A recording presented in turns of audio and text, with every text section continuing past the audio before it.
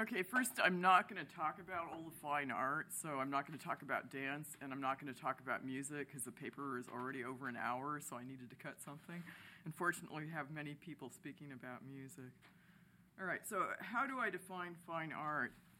Well, I define it as something made by an animal or made in a certain fashion for the purpose of giving pleasure by its very perception. I'm sure you can tell that in place of saying fine art is something made with the express purpose of being beautiful, that I'm substituting Aquinas' definition of beauty, namely that which seeing pleases, albeit broadened to include sounds, because Aquinas doesn't mean to exclude music from the realm of the beautiful. He explicitly speaks about beautiful sounds. There's a reason, though, he gives a priority to the visual. So the other thing I'm going to be talking a lot about besides beauty, although they're related, is imitation, as we were talking about yesterday. And this is found in many works of fine art, but not all of them, because I include the decorative arts as part of fine art. Aristotle, in a well-known passage in the Parts of Animals, acknowledges that they're ugly-looking animals and also disgusting-looking parts of animals, whose beauty is not perceived by the senses, but only by the mind upon understanding the causes of these things, and especially their final causes. It doesn't seem, though, that this sort of beauty is pertinent to understanding fine art. Just any good ordering of means to ends in both human artifacts and in natural things does not render them beautiful doesn't render them pleasing to view simply for the sake of viewing them. Probably running through your minds is Aristotle's observation in the Poetics that was mentioned yesterday, that a picture of an ugly thing, if well executed, is beautiful. And Aquinas agrees. It seems then, though, that one deems such a picture beautiful to view because of the proportion of means to end. Here, though, the very end that the paint or whatever medium is applied in a specific way is none other than the final product be viewed with pleasure. When we perceive the accuracy of what's intended to be a likeness, it gives us pleasure. I note that to take such pleasure prima facie seems to be beyond the animal's ability, since it seems that a being would need to understand the purpose of an artistic representation, or what the purpose of an artistic representation is, in order to appreciate this form of beauty or ugliness. We'll set aside the sort of beauty for the time being and consider beauty that more immediately appeals to the senses and does not seem to require the judgment that seems to be required to appreciate representational art. So Aquinas denies that animals can appreciate beauty. So here's a passage I'm going to quote a couple times from the Summa Contra Gentiles, where he says, "Since pleasure perfects operation, as is manifest from Aristotle's Ethics, the operation of everything whatsoever is ordered to this as to an end in which its own pleasure is affixed. The pleasure, however, of brute animals all refer to things that conserve the body, for they do not delight in sounds, odors, and appearances, except according as they're indicative of food or sex, in respect to which is every pleasure of theirs. Therefore, their entire operation is turned towards the conservation of the body as an end. Therefore, there's not some existence for them outside the body." End quote. So I don't think it's by chance that Aquinas mentions sounds, odors, and appearances, for with the exception of odor, they are the objects of the senses in which he asserts beauty is present. So here's another quote from the Summa. "The beautiful is the same as the good, differing only in reason. For whereas the good is what all desire, and the notion of the good is that in which the appetite rests, the notion of the beautiful pertains to that in whose seeing or knowledge of which the appetite is set at rest. Whence also those senses that chiefly regard the beautiful are those which are above all knowing, namely sight and hearing serving reason. For we speak of beautiful visible things and beautiful sounds. However, in regard to the sensibles of the other senses, we do not use the name beauty, for we do not speak of beautiful flavors or odors. And thus it is manifest that beauty adds beyond goodness a certain order to the knowing power, so that good means what simply speaking pleases the appetite, whereas beauty means that of which the very apprehension pleases." End quote. So we desire to possess the good, but in regard to what's beautiful, we don't desire to possess it so much as to see it or hear it. We might accidentally desire to possess it, right, so that we can have access to seeing and hearing it. But by the same token, we might not want to possess it so that other people can see it and view it as well. So the fact that we desire to view rather than possess the beautiful upon further reflection, explains why the senses of touch and taste are not associated with the perception of the beautiful, whereas sight and hearing are. They are too narrowly tied to the possession of a good thing and not merely to the sensing of it. So here's a really important passage from the De Veritate. Thus, therefore, the proper objects of sensuality is the thing good or suitable to the one sensing it, which happens indeed in two ways.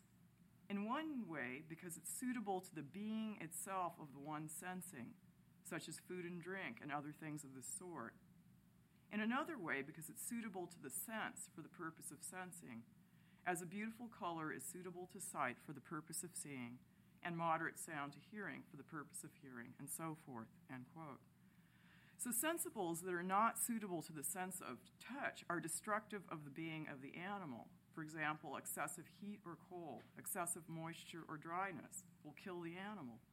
Similarly, insofar as taste is a form of touch, it is tied to recognizing what is nourishment from what is not, as for example, when you detect sand in your spinach or a pebble in your beans. In these senses, there's not a separate pleasure from feeling an appropriate texture and enjoying the food or location. There's no room for this thing is pleasurable or painful to perceive to be dissociated from this thing's good or bad for the organism. Aquinas notes a distinction, however, that applies to the sense of taste, quote, and above, Aristotle maintained that taste is necessary for animals insofar as it's a certain feel for food. Here, however, he enumerates it among the senses that are not necessary insofar as it discriminates flavors which make food delightful or harsh tasting so that it's more readily accepted or refused. And what is said about taste can be understood about odor, for animals are attracted to food from afar by what has odor, end quote. So food does not have to taste or smell good in order to nourish, but when it does, the animal is more motivated to eat it. Flavors and smells that are pleasurable cannot as such destroy the animal, in contrast to the physical characteristics perceived by touch and taste insofar as it's a form of touch. The discrimination of flavors and odors represents an advance towards disinterested appreciation, inasmuch as it opens up the possibility that something that is sensed as pleasant may in fact not coincide with what's good for the animal. Generally, it's true that pleasure is experienced when the animal does something conducive to survival, and subsequently the desire for this pleasure motivates the animal to repeat the activity. Sometimes, though, it happens that animals motivated by pleasure will do something not conducive to survival. For example, horses will eat treats like apples to the point that they'll become colicky. The pleasure here, however, is still tied to obtaining an apparent good, not to disinterestedly admiring a thing. In other words, taste is discriminating that something is tasty food, as opposed to merely being food, is a step towards appreciation without consumption, although it's still bound up with consumption. The sense of smell in humans shows how a sense can be decoupled from survival and reproduction, as we not only enjoy the smell of foods, but also the smell of flowers, and thus also of perfumes, scented soaps, and so forth. Aquinas acknowledges this, but then seems to reduce our delight in non-food odors to a pleasure that's purely utilitarian, which fits with his observation that odors are not said to be beautiful, although in English, people do sometimes call odors beautiful.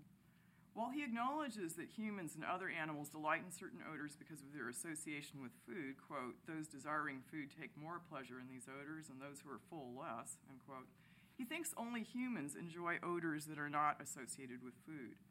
However, he ultimately attributes utility to smelling such smells.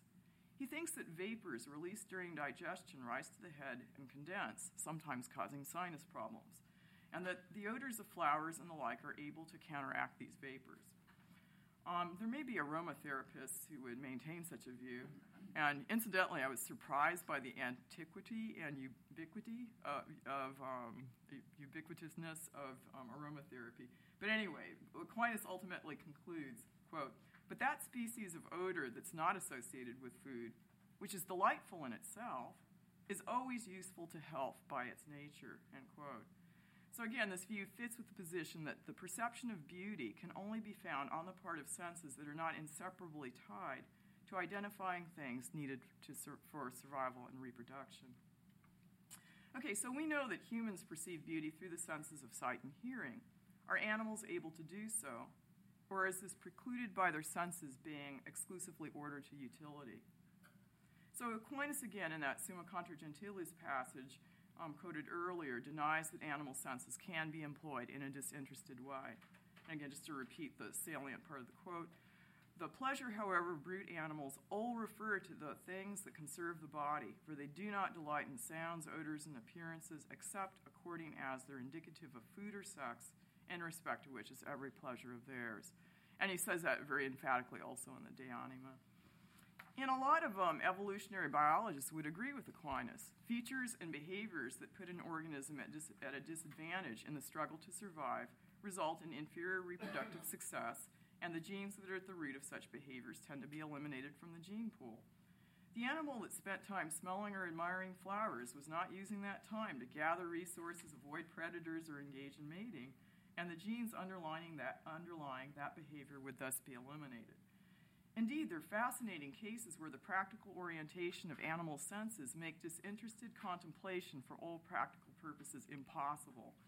For example, there are animals that are very good at spotting things when they move, but barely see them when they're stationary. For example, crustaceans, they see next to no detail. But if something moves, with their sense of sight, they can very, very readily detect that motion.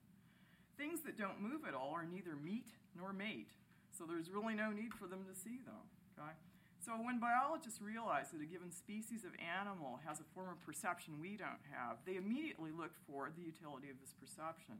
So for example, it's sort of unusual, but actually a mammal that can see ultraviolet light is the reindeer. And reindeer are able then to detect lichens, and they can also spot the pee of their predators, so then obviously they avoid that, they try to avoid that predator. Okay? A reindeer that was using its ability to see UV light, like looking at the patterns for the bees, where the bees land, it's not going to live very long, right? It's got to use it in order to keep itself alive. And yet, Aquinas also maintains this, and this is a quote from the Summa, "The beautiful, however, regards a knowing power, for those things are called beautiful which, having been seen, please. Whence the beautiful consists in due proportion, for the senses delight in things that are duly proportioned, as in things like to themselves. For the sense is a certain ratio, as is every knowing power," end quote.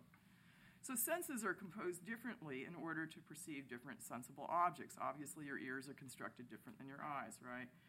And even the same senses in different organisms have a different constitution. So obviously, if you're going to perceive UV light, you're going to have a different constitution of eye than we do. As a result of the sense's composition, it's better adapted to perceive certain sensible objects than others. For example, the eyes of certain organisms only afford the animal perception of black and white, and the eyes of others only of certain colors and under certain conditions. The intensity of the color and the amount of light needed to see color varies from organism to organism. The constitution of the eye also results in common sensibles being more or less detectable. Shape and number are harder to detect when things are moving quickly, but what's quick is relative to the way your vision functions. That's why flies get away from us. Apparently, they receive many more images per second, so for them, we're coming at them like in slow motion. Perception of sensibles that are not well proportioned to the sense are unpleasant. We strain to hear a voice that's muffled. We wince at the sound of fingernails on a blackboard, and are pained by sounds that are too loud or too high. And similarly for animals, whereas it's pleasurable both for us and for them to hear moderate sounds. As Aquinas notes when commenting on what Aristotle says about pleasure in the Nicomachean Ethics, quote, "And among operations of sense and intellect, the one that is most perfect is the most delightful. That the operation of sense be perfect requires the optimal disposition from the part of both the sense and the object. And therefore, Aristotle adds that then the sense operates perfectly when the operation of the sense, well disposed, is towards the most beautiful, that is, the most suitable of all the things that fall under the sense." So if you're going to have pleasure, there has to be an optimal disposition of the organ and then the most highly perceptible sensible. And it makes sense, though, that Aquinas substitutes suitable for beautiful, since he does not think that beauty is perceived by all the senses, and he also seems to deny that it's perceived by animals endowed with sight and hearing. If we consider the various proper sensibles, smells, flavors, and so forth, for something to smell like meat, it pretty much has to be meat, and for it to smell like a dog, it pretty much has to be a dog, although I noticed some exceptions. And similarly for flavors, if it tastes sweet, there's sugar in it or something like sugar. The same colors, however, can be found in a wide variety of things, some of which are useful and harmful to the animal and some of which are not. As to things that are useful and harmful, color does not enhance the edibility of food or increase the danger of the predator. It seems then that animals' apprehension by sight and hearing of proportionate sensibles that belong to what's useful and harmful should provide pleasure independent of the utility or harm of that being. Also, those animals that sense things other than what are useful and harmful should be pleased by viewing or hearing these things if these things have colors or make sounds that are proportioned to the animal's sense organs. But do proportionate sensible qualities capture animals' attention? Do they notice that they derive pleasure from such perception? Could an animal admire a colorful fruit before eating it? Do animals pause to take in the beautiful colors of a sunset or flowers? My position is that animals endowed with sight and hearing do enjoy seeing and hearing proportionate sensible qualities, but this pleasure is slight compared to the pleasures associated with the consumption of food and mating, and consequently is rarely lingered over and even more rarely sought as a goal, and that only in a very qualified way, as I'll explain later. I think that chimpanzees can enjoy gazing upon a sunset, as a number of very reputable observers claim that they do. They'll sit there and they'll stare at the sunset for like 10 minutes. And the reason I think that this is plausible is because their color vision is basically the same as ours. Both they and we are trichromats. Aquinas himself says when talking about the sense appetite, which is something we hold in common with animals, quote, "The good to which the sense appetite is born is the particular good, which is considered here and now. For even to see the sun is delightful to the eyes." So I'm sure he's not talking about staring at the sun, right? But he's talking about when things are illuminated, it's agreeable to us. Same thing's going to be true of animals, so long as you're not a bat, right? Because again, it's got to be proportionate to the animal's senses, okay? And as a matter of fact, when they did an experiment where they allowed chimpanzees to hold different doors open to look at things, they could watch these videos. And some of the videos would be in black and white, some of them were fuzzy, some of them were in colors, and they were in sharp focus. So the ape has to hold the window open to see the videos. The apes prefer the videos that were in color and in sharp focus. So they enjoy perceptibility, apart from what they're even looking at. The very fact that something's perceptible is desirable to them at some level. And then in another place, Aquinas says, quote, and then he quotes Dionysius within the quote. It's sort of hard to indicate that, but I'll just read the whole passage. "Natural love is universally in all things, for as Dionysius says, the beautiful and good are lovable by all, since each and every thing may have connaturality with what is suited to it according to its nature." So this isn't a response to an objection, so I'm sure he's not trying to say that rocks love beauty, okay? Because they're obviously not conscious beings, but he seems more open there to the possibility that higher animals that have sense perception would enjoy a proportionate, sensible object.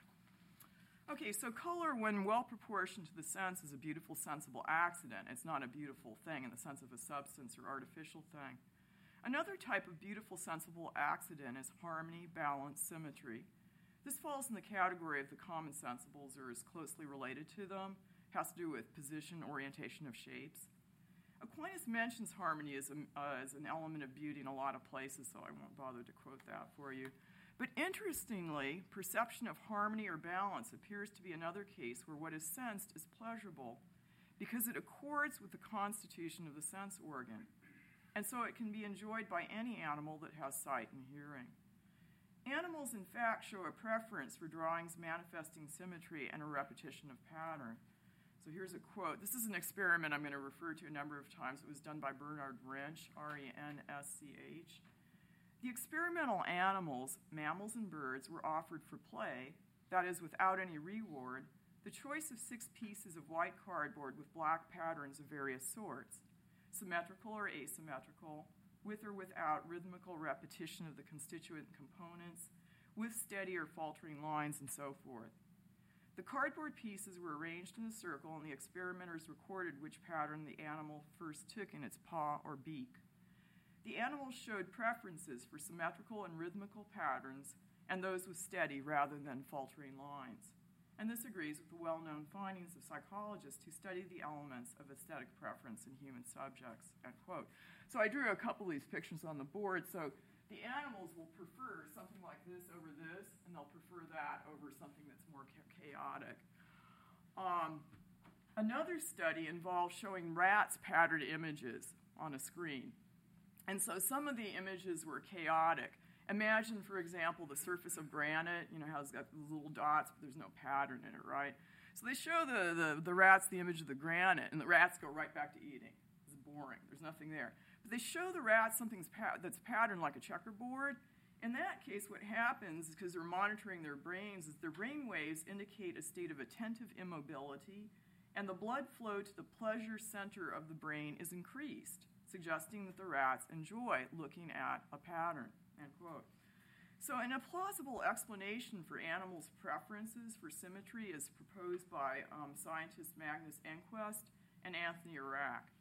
While some researchers explain animals' preference for symmetry in terms of it allowing the animals to find a suitable mate, as symmetrical individuals tend to be healthy individuals, Enquist and Arack argue that there's a more fundamental cause of animals' preference for symmetry, namely, quote, the need to recognize objects irrespective of their position and orientation in the visual field.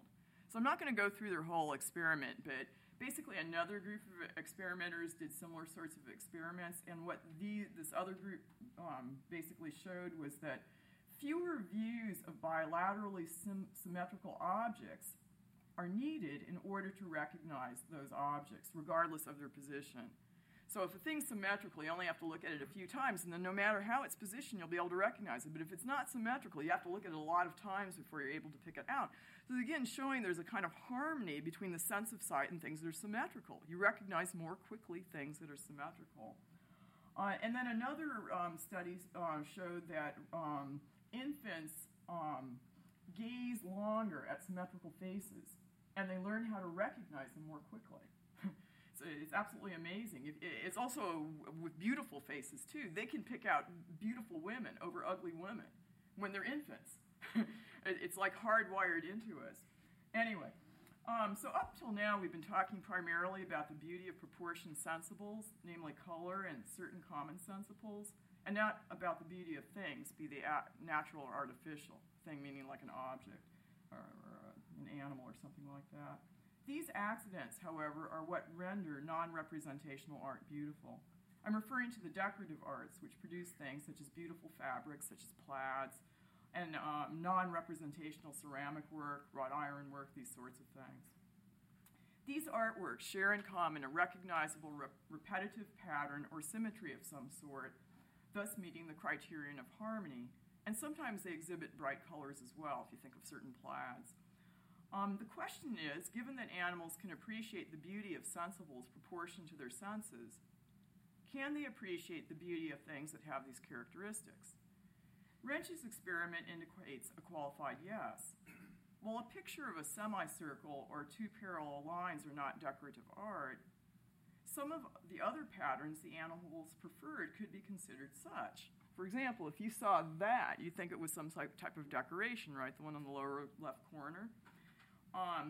And the earliest human art we have includes, quote, zigzag and crisscross patterns, nested curves, and parallel lines. So when we're doing archaeology, whatever, and we see something that has these sorts of designs on it, we say that's art. So if the animal's preferring that to that, it does seem to have some appreciation of art, which I'm going to qualify in a moment. Now, you might say that if they do have some appreciation of fine art, why don't they produce works of fine art? And there are basically 2 excuses you can come up with. One is they can't manipulate objects very well, most of them, okay? So they don't have hands or the equivalent. The other is they don't have time, okay? They're very busy surviving, so they just don't have time. And as a matter of fact, the animals that are sometimes put out there as artists that I'm going to talk about later on, they have lots of time because one group are apes that we keep alive in captivity, right? They don't have to struggle. And the other group are the bowerbirds. The bowerbirds are very famously put out there as artists. And two things are interesting about the bowerbirds. The bowerbird, compared to other birds in its area, is a big bird, very aggressive. So it gets food very quickly, shoves all the other birds aside, pecks them, and it eats, okay? The other thing about the bowerbirds is that in most mating systems with birds, you need both a male and female to keep the chicks alive. No, these male bowerbirds, they're just loafers. The female does all the work, so they got loads of time on their hands, okay? So would I say that higher animals in their heart of hearts would like to be artists or art connoisseurs, but they lack the time and needed dexterity? Well, let's look at the two cases where the animal does seem to be producing something so that it will be beautiful. The first case is that of the chimps who like to paint or draw. So when the chimpanzee Congo's human companion would put a mark on one side of the paper, Congo would often put a mark on the other side of the paper. Now, maybe Congo was just imitating the human and not seeking to produce balance. However, a number of its paintings exhibit a fan structure, the lines radiating from the bottom of the page. And I actually have these pictures if you want to look afterwards. I have all the ape art. You can judge for yourself, okay? All right, and then actually sometimes, some of them actually show color balance, where they balance the colors. And this, they're not doing it with the human. They're just doing it by themselves. Some of them are actually sort of pretty. In a class I taught, a student kind of cleverly thought to put a work of human art next to one of these works of, fan art there. And she was trying to argue if they were different, but I saw them as being kind of similar. The chimp was more childish, a little bit cruder, but perhaps that's more of a commentary on abstract art than on chimp artistry. Anyway. So, some people try to explain the chimp's interest in painting along the lines of children scribbling on the wall or banging on pots or testing the acoustics of the church, that sort of thing. They're trying to find out the limits of their agency, how they can change things. And I do think that this is true in some cases. However, some of the ape's artworks show elements of balance, both of color and line, and not the purely random scribbling that one would expect if they were simply disrupting the white of the canvas, although they do a lot of that as well. And again, talent is varied just among humans, Some of these chimps only scribble, but some of them get into the fan thing and they keep at it. Anyhow, so the chimp's preference for symmetry in its artwork, I suppose, shows appreciation of an element of beauty in its work if we take appreciate in the very weak sense of show a mild preference for. The ape's interest, however, lies in the production of a painting, not in the contemplation of it. Desmond Morris notes how engrossed the animals can become in the activity of painting. They'll get angry if you try to interrupt them, and sometimes they actually prefer painting to eating, which is unheard of among apes. And Desmond Morris is trying to say, well, the ape has something specific in mind that it's trying to accomplish, like a human artist might have. This, however, does not fit with the ape's disinterest in the finished product. None of the many accounts I've read ever mention that the ape goes back and looks at its own artwork. Apes never seek to know what another thinks of its design. They never show another ape its work expecting that ape to admire it. They don't have a favorite painting, nor do they throw out a painting because it turned out ugly, though sometimes they paint over their works. They don't take suggestion as to how to improve their work. Humans have tried, too. They don't attempt representational art in which all the elements of beauty found in the works they produce are present in a higher degree. Humans don't do all these things. We create symmetrical patterns for viewing by ourselves and others, and do not simply add a mark to counterbalance another for the momentary pleasure it gives. In addition, we have criteria for judging decorative arts that go beyond the mere perception of symmetry or the lack thereof. We find some symmetrical patterns are boring and monotonous and not beautiful. Others we deem too busy. We take context into account when we judge decorative arts. For example, if you had a canvas that just had parallel lines on it, boring. But on a shirt, that might look a lot nicer than a solid color, right? The same thing's true of checks. Plainly, to answer the question of whether apes appreciate fine art, all depends on what you mean by appreciate. So the dictionary gives a lot of different definitions, but If by appreciate one simply means value, then one could say that certain animals appreciate fine art to the extent they spontaneously value one appearance over the other because it momentarily pleases their senses. As again, the bird would pick that over that, okay? Or the ape would put the mark here to be symmetrical rather than elsewhere. However, if one understands by appreciate to value highly, the ape does not. Again, it doesn't even bother to look at its work once completed or to compare its works with others or to try to improve its work. Even less does it appreciate art in the sense of it admiring it for certain qualities that are judged to be suitably found therein, as we do when we say that a pattern is monotonous or too busy, and in general when we assess a work according to some type of standard. The latter two senses of appreciate are plainly the stricter senses of the word. And I think this fits with what Aquinas says about the senses, namely that they judge, but they don't judge their own judgment. The senses recognize what objects are proportioned to themselves, but the senses don't know that they're doing this. Sight recognizes symmetry, bright colors, and so forth, and the sighted animal can delight in the perception thereof. However, the animal cannot reflect on the source of its delight, and thus cannot set for itself perceiving bright-colored symmetrical objects as such, as a goal, other than as a momentary goal. This is different from the situation where the sense judges that a food tastes or smells good. The animal does not have to reflect on its sense experience to set as a goal the consumption of a good-smelling or good-tasting thing. It simply has to remember it as a good. It doesn't seek the perception of the thing apart from the thing itself. We, however, can realize when the very act of perception, apart from any interest in consumption, gives us pleasure. We know that things look nicer to us when they have various symmetrical decorations and or certain colors. Now, turning to the case of the bowerbirds, it's interesting because they do expect others in some sense to appreciate their works. So the males construct and decorate these bowers, and the nest is a separate structure. Eggs are laid there, the female builds and so forth. So the bowers are only used in the context of mating, and I have some pictures if you want to see them. And the male bowerbird, spent a lot of time constructing these bowers and then decorating them in various ways. So here's a quote explaining a little bit how they decorate them. Some bowerbirds not only select objects that seem beautiful to us, but maintain them in an attractive state. They replace faded flowers and decayed fruits with fresh. They adhere to a certain color scheme. A bird using blue flowers will throw away a yellow flower inserted by an experimenter, while a bird using yellow flowers will not tolerate blue ones, end quote. And males have also been observed to reposition ornaments they've put in, kind of like we would reposition Christmas tree balls because, they're too clumped together or something like that, so we'll pull it out, put it somewhere else where it's more balanced. And this behavior does not appear to be purely instinctual.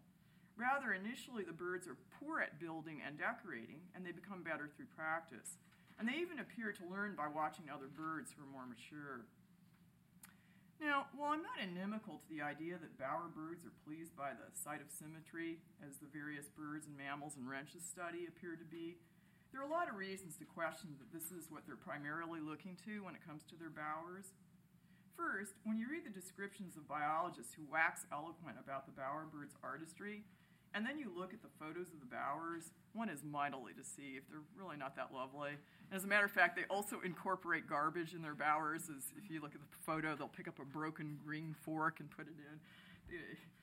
They'll pick up any sort of garbage. I guess it's pretty, though. Okay, so the second reason to think that they're not looking at the beauty is it seems to be it's more about the size of the display. So when decorations are evenly spaced out, then it looks bigger, right, than if they're all clumped together. And bower decoration does vary by species, but some species will put piles of things in front of the bower that are sorted by color. So again, if you just had a mishmash of things, it wouldn't look that impressive. You have a big heap of orange, big heap of blue, and so forth. It makes a kind of striking display. And also another thing that suggests that it's really all about quantity is that the male birds rip ornaments off their competitors' bowers. So like if you're a really robust bird, you rip off a lot of ornaments, you have a very well-decorated bower. So maybe the female is really choosing unconsciously in function of the healthier, more robust bird. Still, the difference in how animals find their mates does arouse wonder. So some animals, they just mate at random, like the first male or female they see, that's the one they go for, and that's it. And that a male gain access to a female is often based on speed or strength.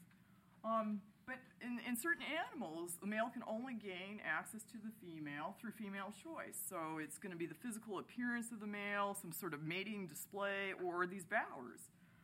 But again, in what sense does the female find the male attractive or the male's bower attractive? Now, one would expect the visual discrimination of females would be attuned to recognizing a mate of its species, because if you mate with the wrong species, then either you have no offspring or the offspring are infertile. And also you would expect her visual sense to be attuned to picking a healthy mate, one that has good genes to ensure the survival of the species.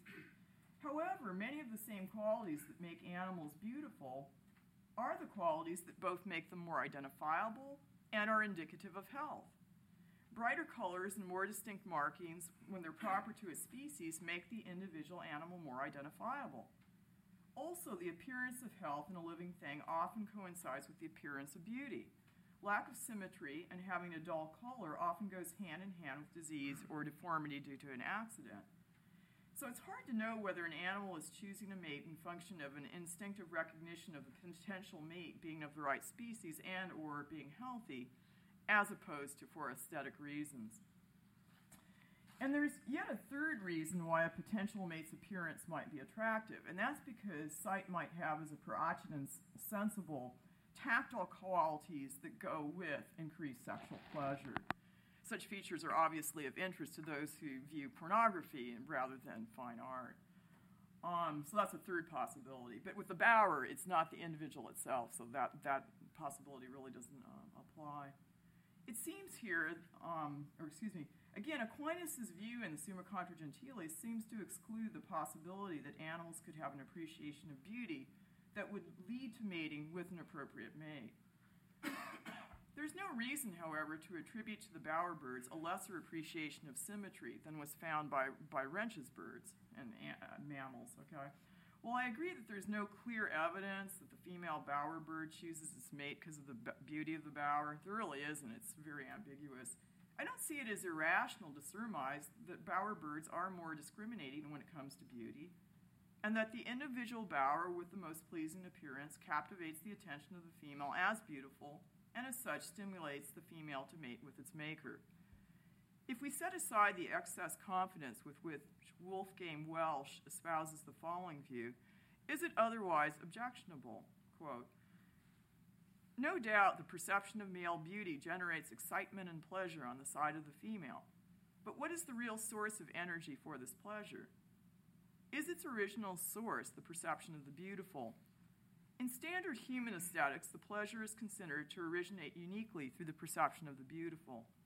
In the realm of animal aesthetics, the fundamental energy source of the pleasure in the beauty, it appears to be, is sexual desire. Delight in beauty obviously arises only in the context of sexual desire. Only when this is active will the beautiful give rise to pleasure. Beauty is a means of raising sexual desire into actual arousal. Then he makes an interesting statement, which I find plausible. That she takes a partner at all is sexually determined, but that she chooses precisely this partner is aesthetically determined, end quote. So the bowerbirds have an ulterior motive in choosing the bird with the beautiful bower that Rentsch's animals did not have. They're just playing when they're picking out these shapes. The presence of a utilitarian motive argues prima facie against genuine appreciation of beauty. However, is it always the case that the fact that a work is ordered to some useful purpose precludes it from also being appreciated as being beautiful? Seems not. If you think about the different artworks in churches that are meant to instruct the faithful, at the same time, they're also beautiful, and to the extent they're beautiful, it actually contributes to the end of instructing the faithful. So accordingly, one might say that the male makes the bower beautiful as a means of attracting female attention and ultimately getting her to mate with them. And if you think about it, it really doesn't seem all that different than with human beings, right? Aquinas says, quote, no one begins to love a woman unless he has previously delighted in her beauty. So women who are trying to attract a man, they try to make themselves beautiful, right? And then think about Plato, too. Plato also has that ascent of beauty where our interest in beauty is first focused on the body of our lover, of an individual human being, and then eventually we appreciate bodies in general, beautiful bodies in general, and then it gets more spiritual and so forth. So see certain similarities in the thought. Welsh concludes, quote, "Animal pleasure in beauty is not aesthetic pleasure proper. Rather, it's sexual pleasure occasioned by perceiving beauty. The aesthetic attitude has not yet become free, independent, or purely aesthetic in the strong sense," end quote. So he agrees with Aquinas that true appreciation of beauty requires disinterest in obtaining some good order to survival or reproduction. The beauty of other things never has the same salience for the bowerbird that the beauty of the prospective mate has, for the very reason that it's not associated with obtaining some good. Yet Welsh, like myself, is willing to ascribe some perception of beauty on the part of the animal, as Aquinas appears to do when he quotes Dionysius. The indifference to beauty outside the situation of mating is very plain in the case of the bowerbirds, because again, as I mentioned to you, they don't have any excuses. Okay, they have time on their hands, they have the ability to produce something that's beautiful. Do they ever do so? Well, there are times of the year, most of the time of the year, they are trying to mate. Okay, but when the female's raising the chicks, the male has time on his hands. He could be making all sorts of other artwork, but no, not interested. Okay. So again, in the sense of appreciating highly the beautiful, it's not there. So Welsh, who initially says that bowerbirds have no aesthetic appreciation outside the context of mating, later backtracks, citing observations such as Wrenchmate. I think that the rudimentary appreciation of beauty exhibited by Wrench's animals can reasonably be seen as the foundation of the more intense interest in it in the context of mating. I find plausible M. Kilpatrick's observation that female preferences are often biased by their sensory systems. Quote, "Biases in the peripheral and central nervous system are built into every sensory system that females use to find males. Eyes are more sensitive to some colors than others. Ears are more likely to hear louder mating cries than soft ones," end quote. So it's certainly possible that, for example, a male's mating call consisted in screeches jarring to the female's ear, and that she'd mate with him just on the basis of the estimative sense. Still, one would expect that the male that produced the less jarring screeches would attract more females. In short, while mate selection based on visual discrimination and auditory as well is reasonably thought to be based in many cases on things other than beauty, it does seem plausible that the weak preferences that sighted animals have for certain colors and for symmetry would become a factor in mate selection as well. Okay, so what about the third criterion Aquinas gives for beauty, integrity, or perfection? Though I haven't found any studies to back this up, I'd wager that if animals were shown pictures of familiar things, some which would show the animal, or whatever it is, of the fruit entire, and the other ones would show a picture of it with parts chopped off, that the animals would show a preference for the entire images. And also, if you recall, although I don't fully understand this, both Aristotle and Aquinas associate beauty with a certain size. And it's certainly true that when there's female choice in animals, that they'll go for the bigger bird or the bigger animal. So it seems that animals have some ability to appreciate all the components of beauty, albeit in the weakest sense of appreciate. And one might suspect then that they're able to appreciate representational art insofar as the thing it often depicts is oftentimes something beautiful. Now this is kind of an aside, but I hope you'll bear with me because I'm hoping maybe you have some answers about this. A little bit of a tangent, but not too long. Earlier, I distinguished between beautiful, sensible characteristics and beautiful things, and I spoke of decorative art as being a kind of thing, which it certainly is, right? You have a wrought iron fence, it's a thing. But there's a difference between a beautiful pattern as realized in various materials and a beautiful natural substance or a representation of one. In the latter case, is to recognize that a thing is beautiful requires more than the simple perception of harmony, color, and so forth. And so here's a quote from the Summa about beauty. "Disposition implies a certain order, when something is not said to be disposed through quality except in order to something. If one adds disposed well or badly, which pertains to the notion of habit, it is necessary that ordering to nature is attended to, which is the order of the end. When something is not said to be well or badly disposed according to shape, unless according to an ordering to the nature of the thing, according as it's suitable or not. Whence also shapes themselves in passable qualities according as they're considered as suitable or not suitable to the nature of the thing, pertain to habits or dispositions. For shape, according as it suits the nature of the thing, and color pertain to beauty, end quote. So if a human face was a highly visible green, we'd speak of it having a ghastly color. Whereas if the grass had the same green color, we'd find it was a lovely green. We speak of the beautiful blue Adriatic, but blue food in general we find unappetizing.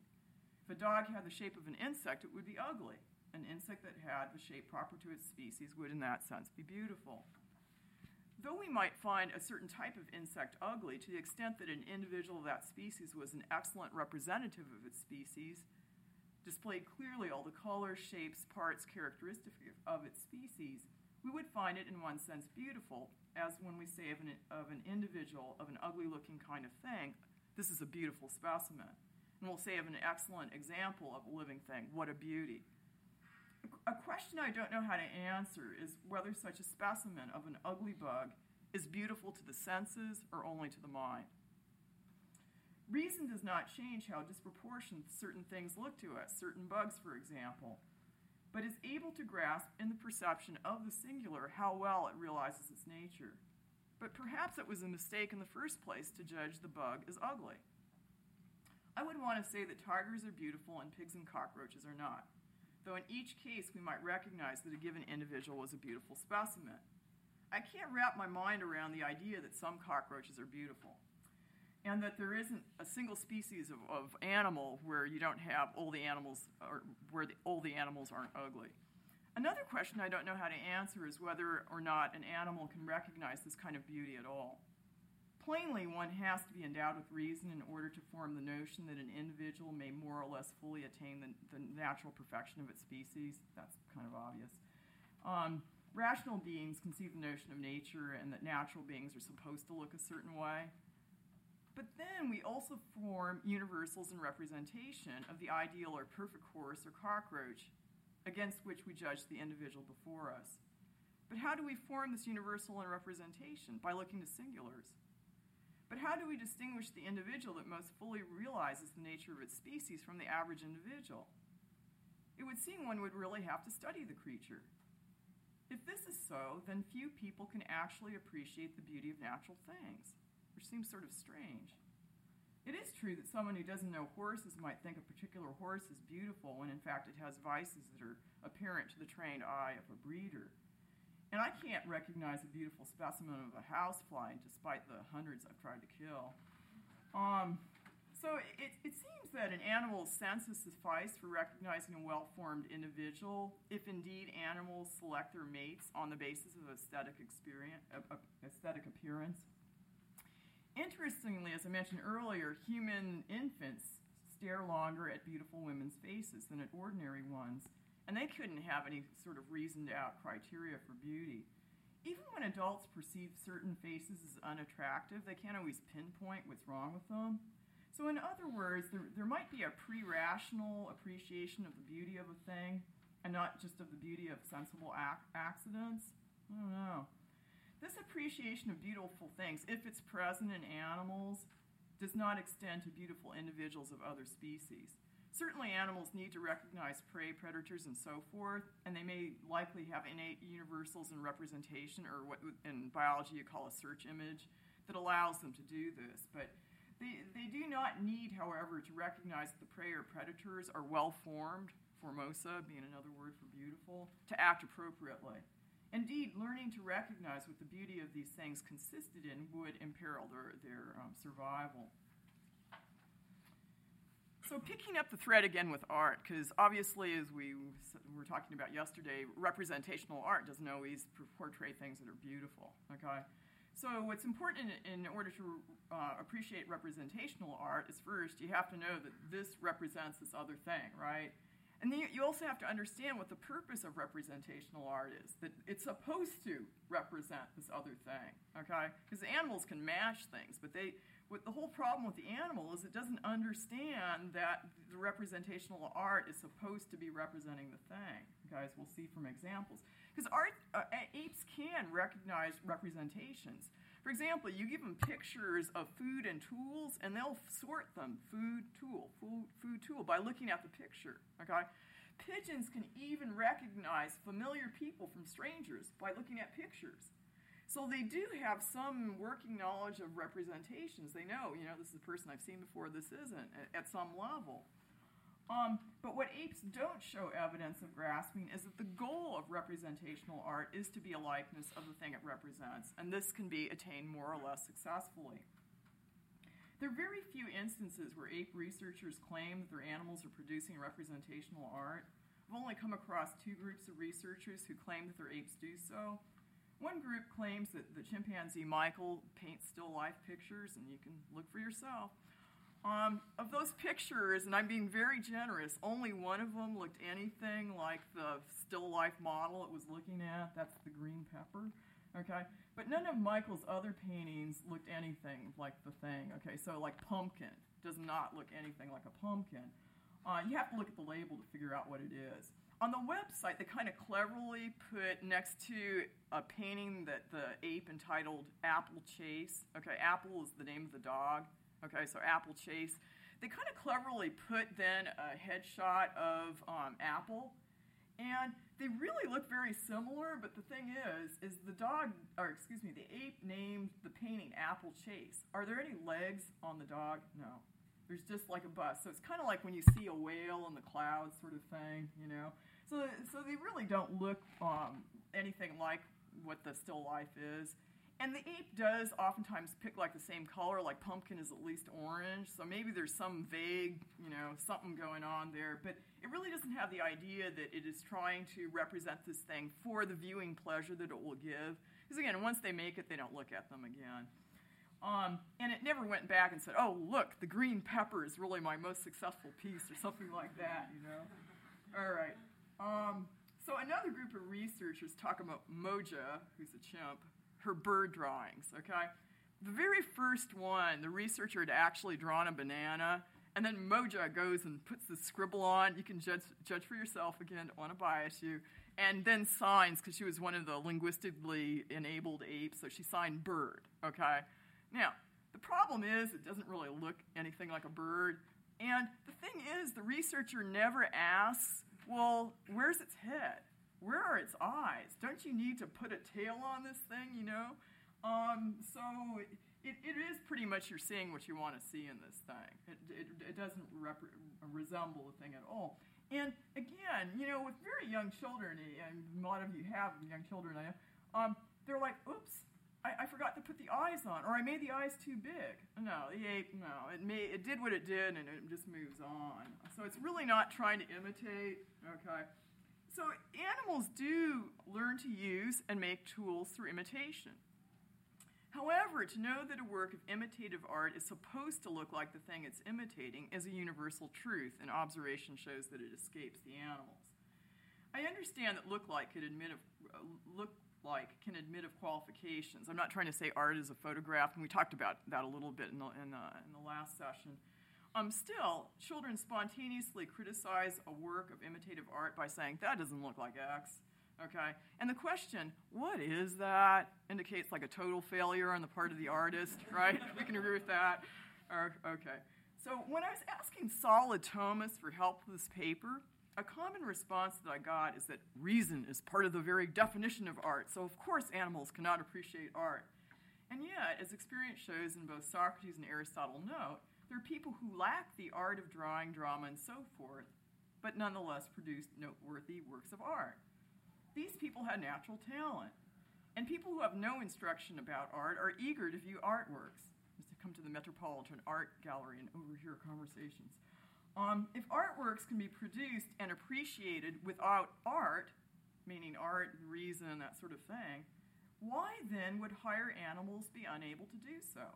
After all, they're imitative, and they do learn from representations. You might say, well, why isn't it like this? How human beings, we make tools both through art, involving reason, abstract principles, and so forth. We can make similar tools just through experience, and apes can make tools through experience. Why can't that be the case of fine art? That you might have human artists who have abstract principles, whatever, guiding the production of their art, and others just do it through natural talent, as Aristotle suggested might have been true of Homer. And then the apes only do it through experience. Why isn't that possible? Why can't you have that type of parallel? And also, if you think about it, representational art, first and foremost, is about singulars. They have senses, this is something singular. The universal in representation is a singular, okay, in the imagination. And I can see, I don't have time to develop this, but a lot of people who comment on art talk about knowledge by connaturality. Knowledge by connaturality is involved in ethical decisions, and it bears on the singular, okay? And yet, even in the discussion of knowledge by connaturality, which I can't go into, Aquinas says that nonetheless there is some imperfect use of reason there. And he doesn't really specify what that is, but so far as I can see, the minimal use of reason found prior to any formulation of specific canons of art consists in grasping the general notion that imitative art should appear like the thing it's imitating. Okay, that is one universal concept you have to have if you're going to be an artist. Again, children very early on will criticize a drawing on the grounds it doesn't look like the thing the artist is trying to draw. In the absence of this universal principle, there is no evaluation or appreciation of representative art, right? If you don't know that, how are you going to judge it as being a good or bad representation? Colors and symmetry present in a representational artwork might catch the animal's eye, but that they view the imitation as good or less good according as it is true to life or not is not something they show any signs of. And it's not surprising that they do not show a universal grasp of the purpose of representational art, as other evidence shows them incapable of abstract thought. Evidence for the same inability to understand the purpose of representations comes from the observations of animals listening to music that's tailored to them. So some people noticed that the apes were uninterested in our music. They played all kind of classical music, no, not interested. So they decided to listen to the animals' calls and then stylize those calls. So they knew, oh, this is a scared call, this is a happy call, and so forth. So they stylized music for these animals, okay? And the result was that the sad or the scary music made the animals sad or afraid. But they in no way enjoy this music, because these emotions are painful emotions. Unlike human beings, where we might listen to a really scary soundtrack, for a horror film, it's like, whoa, that's such a great soundtrack. Because we can then judge that the emotions evoked were suitably evoked. The animals can't do that. They just feel the emotion. They can't see that the representation is good. And the reason that fine art can't be produced and appreciated in the strict sense by animals in virtue of their senses, whereas works of the useful arts can be, is because in the case of the useful arts, the animal's senses allow it to know the goals to be achieved by the products of these arts. So, for example, they make a tool, they put two slotted sticks together to get a grape. They know what the end is. They know what a grape is and that they want it, right? Okay?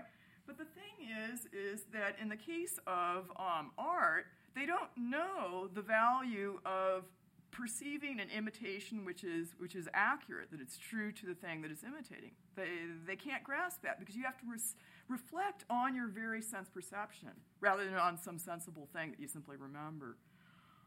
So Aquinas is not wrong to see animals' pleasure as not exceeding the sense level. So he's certainly right about that. All right, so I'm going to talk just a tiny bit about literature, and I know I'm already over time. At this point, you might say to yourself, well, we can deduce what you're going to say about literature insofar as it represents human action. Okay, they're not going to judge it as a representation. And they're not going to have any sort of universal criteria like you'd find in the Poetics, right? Okay, but it's sort of interesting, just from the point of view of trying to understand differences between us and other animals, to determine whether they have some minimal, non-practical interest in a story insofar as what it imitates. So again, you can look at an imitation as an imitation, or you can simply look at it as a thing, like a beautiful woman, or the Virgin Mary, you can look as the Virgin Mary, or you can look at it as a painting of her, okay? So as far as what's imitated, some type of action, can apes get interested in what's being imitated? So this raises a question about whether they can follow a plot, okay?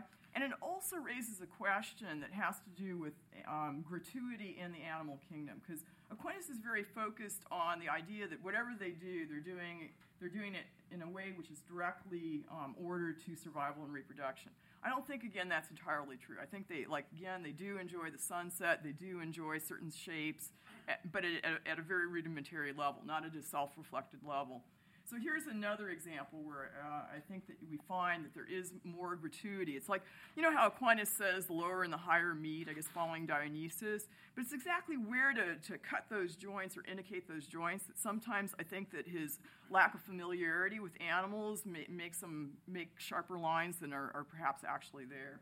At any rate, chimps that are shown short video clips of situations resembling those that they experienced during a medical checkup, such as scenes in which a vet gives another chimp an injection, or a chimp expresses fear at being approached by a vet holding a dart gun.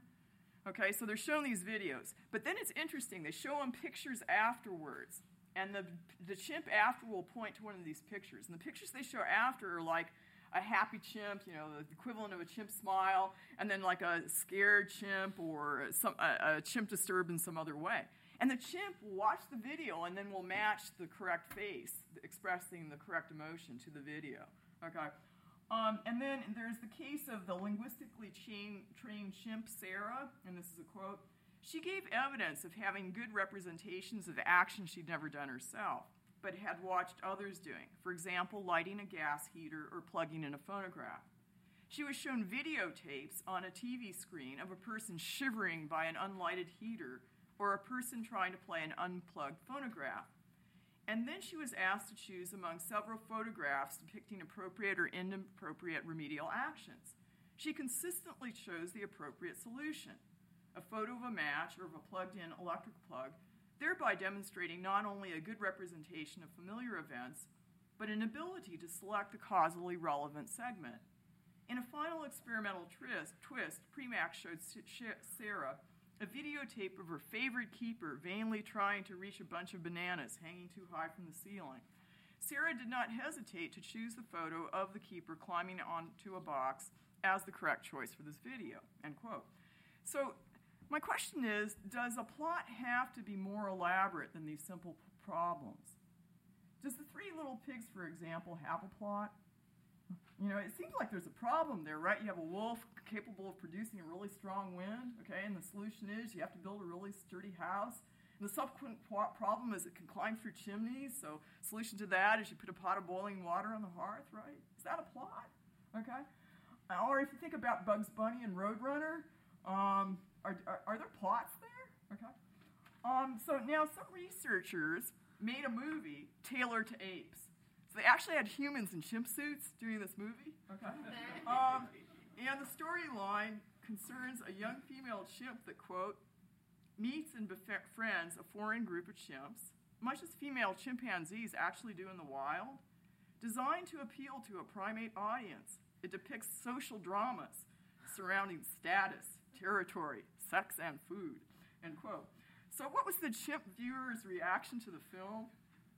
Quote, chimps watch the television for minutes at a time, and you can see the pupils of their eyes scanning different parts of the screen. Chimps' mode of viewing is different from ours. They look at the TV and look away, scanning the changing social situation in the rather small viewing space they were in. They are most certainly not following the experimental narrative created for them, but they do tune into certain characters, levels of energy and activity, and perhaps to colors and sound. So someone will actually like beat their chest at a certain moment because they see like another ape beating its chest, this sort of thing, okay? So, but my question is, why aren't the apes following the plot? And I think there can be two types of explanations for why they're not following the plot. One, they're not able to follow the plot. A subdivision of that would be, well, maybe they just couldn't follow this specific plot. I have a lot of problem with movies, too. And the other sort of reason would be they just don't have an interest in it because it affords them no practical advantage. So if they're watching a video of how to, I think I didn't mention this, but they actually learn from videos to put slotted sticks together to get a grape. So the ones who've watched the video of another ape doing that, they learn how to do it much more quickly, okay? So maybe they only watch videos if they, they can get something from it. They get a reward or they can solve a problem. Okay, so... But what's interesting is they do have interest in something that's like a story that doesn't have any immediate practical application in their lives, and that is in pretending, or something like pretending. Apes have been observed to feed dolls and to make stuffed animals bite, okay? And then one of the more complex instances of animal pretending or something like pretending was there was this one chimp, Vicky, who would pull an imaginary pull toy. Like she'd hold her arm down, like she had a string or whatever. And once she even pretends that it got caught, and the experimenter comes and pretends they undid the string, and then she goes on back pulling this pull toy, So such observations indicate that it's not the case that apes are devoid in interest in representations or imitations. It seems then that their disinterest in stories lies in their inability to follow a plot. I've only come across one instance where an ape researcher claims that the ape is following a story. I'll read that to you in a little bit. It was suggested to me that maybe animals could not understand complex plots because they have no sense of time, apart from the imminent future, which allows a dog to go get food out of its dish, right? And a complex plot unfolds over a period of time, unlike a simple problem. But it seems to me really hard to show they have no sense of time. They can memorize actions that have to be performed sequentially to solve a problem. And then does a sense of time involve reason? So I've never been able to examine that course to see, where reason's involved and how. But some claim that animals are unable to plan in the sense of mentally put together a series of steps to achieve a goal. Certainly, most, if not all, of animal behavior is readily understandable without attributing this sort of planning to them. Chimps, again, they do make tools and they do solve problems, but they're not problems which involve several steps. So, like the classic problem the chimp solves is making the termite tool, so its fingers can't fit into the termite mound, but it can remember that it wants those termites, right? It can remember how big the hole is, so it's looking around, there's a twig there. It doesn't randomly pick up objects. It doesn't pick up a rock this big, right? It picks up a twig. Why? Because it's in its imagination. It holds in memory, right, how big the hole is, and it can imagine then that twig being inserted. So as far as I can see, that just takes imagination. Does it take one picture of before and after? I don't know. Or does it just I see this fits in there. Is that the only picture it needs, or does it also need the before picture? Okay. But at any rate, these are things that it can do in its imagination. But if you think about how humans will reason and solve a complex problem, the end is the first in intention, the last in execution. We realize that the same thing can be a means relative to one end, but also an end relative to another means. So what my question is, I haven't made up my mind about this, and I'd be interested in your feedback, is does that take reason to see a thing both as an end and then as a means? Okay. So most of the things that apes do, though, don't seem to require this kind of planning.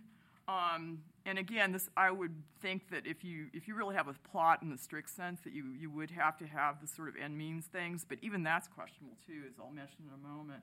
So here's an example of the sort of thing they do. And I'm asking, are they planning? Are they using something other than their imagination?